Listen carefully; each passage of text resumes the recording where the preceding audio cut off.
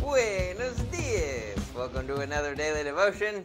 I'm your host once again, El Padre, Pastor Jesse. Also, welcome. Today we're in Revelation chapter 14, and we are going to be continuing our discussion from yesterday. But before we do that, I really want to make this clear. This chapter kind of has, I think the best way to look at this is to think of it like this, that there are three kind of separate pictures taking place within the context of, like, you could almost say three different ways of looking at the same thing that's taking place. Remember, Pastor Dan taught on Sunday that, about the scroll. And so this is still a part of what was on the scroll that was bitter in the tummy and tasted like honey going in, that John had to eat. That also was in,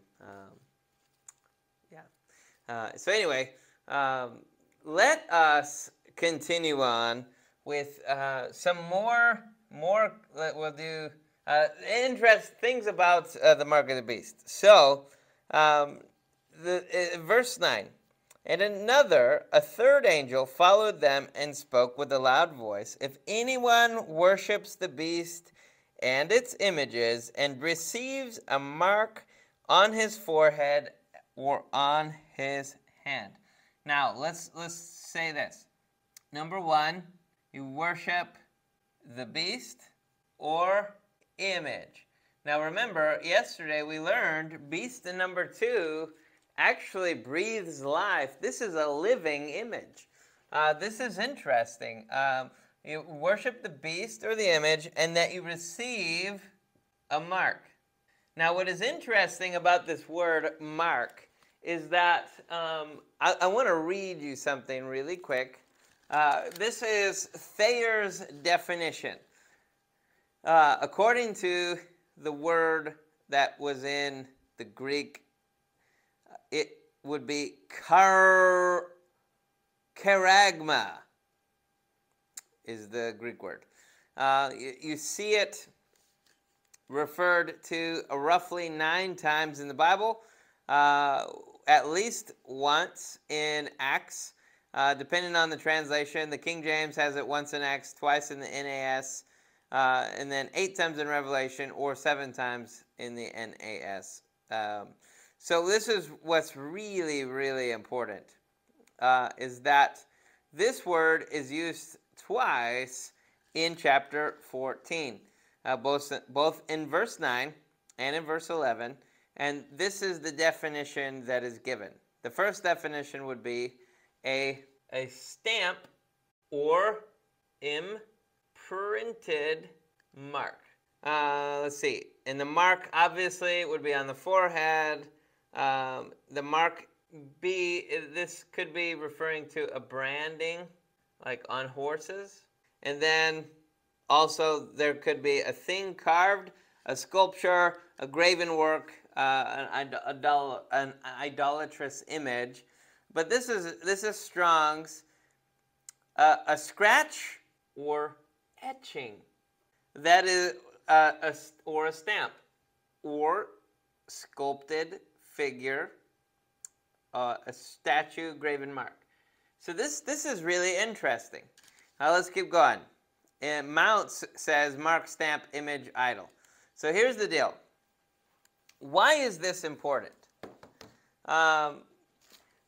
I think that there are multiple things that you could say this is the mark of the beast. Now, number one, recently there has been talk of a microchip that is implanted into the body that would allow you to buy and sell. And a lot of people get up in arms, get kind of nervous, a little bit worried. Oh, it's probably the mark of the beast. Why? Because it allows you to buy and sell. But what's interesting about this is that a microchip is not an image necessarily, right? Like it's a device that's planted that allows you to do that, to buy and sell. This makes it look like a scratching. You know how like some people actually do branding now, where you would take a brand, you place it on the skin, and it leaves a mark. In this case, it could be a number, right? It could be the 666 or 616. But also, it could just be like some people take, what do they call them, razors, and they like engrave an image into the skin, into the right hand or the forehead of what it is. So there will be, now the question is whether or not this is a visible or invisible mark. But here's the thing too, is that it's received. Pretty much everybody that I have read that does any kind of commentary on the mark of the beast, all of them have agreed that this is something that you know about in advance. You are conscious of what it is going to do. This is an intentional form of worshiping the beast.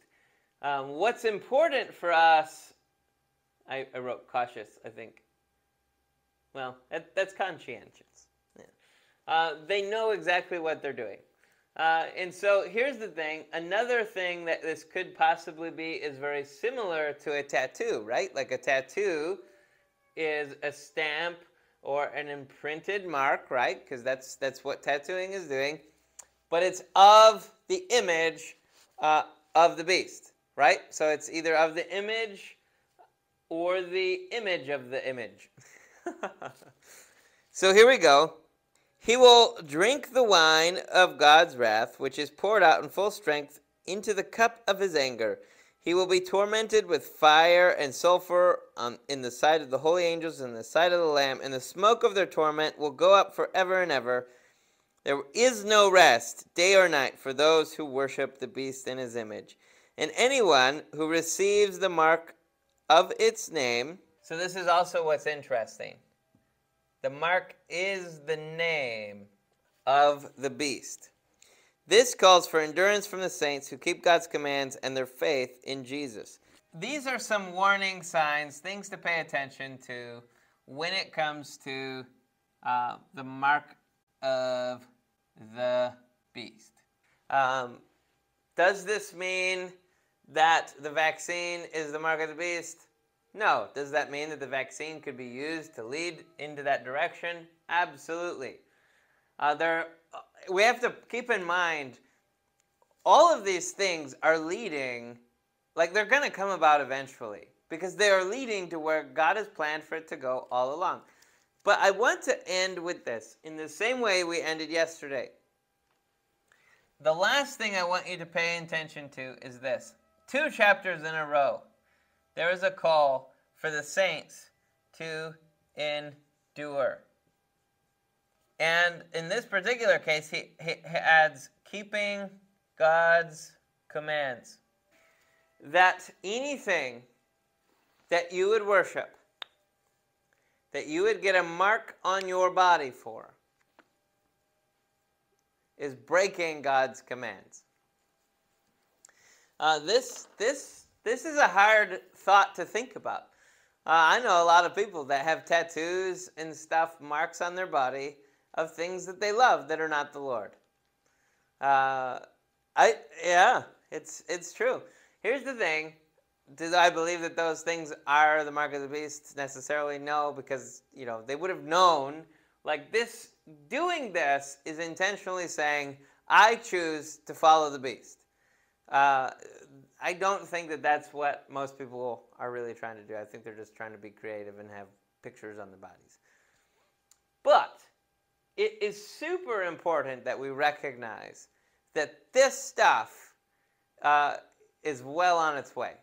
All of the disciples, all of the apostles believed that Jesus was coming soon. And so it's not foolish for us to say that we also believe that Jesus is coming soon. I think it's important that we keep in mind, like when Peter said that soon doesn't necessarily mean what we think it means, that the reason for the delay is because he wants everybody to be saved. And that soon just doesn't mean what we think, what we expect. And I think that it's important for us to recognize that our timing and God's timing, we're not on the same time. And that it's important for us to recognize that, one, this stuff is coming. And that we've got to prepare our hearts and our minds and our bodies to endure. That way we do that is keeping God's commands, which means you got to be reading these things. Sorry, you see the little mark my kid made? We've got to be intentional to stay in the Word of God. This is going to sound like, man, like we have a YouTube channel, so you should follow us. No, like, look, be in the Word. You can't expect to endure if you are not studying the Word of God. I promise you will not endure if you are not doing this. Why? Because you're not going to recognize any of the signs. When you choose not to do this, to spend time in prayer and meditating on the Word of God and obeying His commands, you are not choosing to follow Jesus. You're choosing to follow something else. If Jesus' commands are not a high priority in your life, you are not following His commands. You are not following Jesus. You are following yourself or something else. So, we love you. Thank you guys so much for joining us. Let's pray. Lord, we just ask today that you would, first of all, if there's anybody watching this that is not really walking as closely to you as they should, and they know it, Lord, we just repent for that. Lord, we repent on behalf of the church for not having a high view of your word, but not only that, a high priority of spending time with you. Lord, we spend way more time with our technology. We spend more time watching videos that are about stupid things than we do about studying your word. So, Lord, prepare our hearts, prepare our minds. Help us to obey your word. Lord, help us to have a love for you and a love for your word. In Jesus' name, amen. There we go. Thank you so much for joining us. If you are interested, please subscribe to the channel. Click the little bell and so that you can get notified whenever we have a new video coming out. Thank you so much. If you have any weird questions or comments, or normal ones for that matter, you're welcome to comment and we will try to get back to you as soon as possible. Blessings.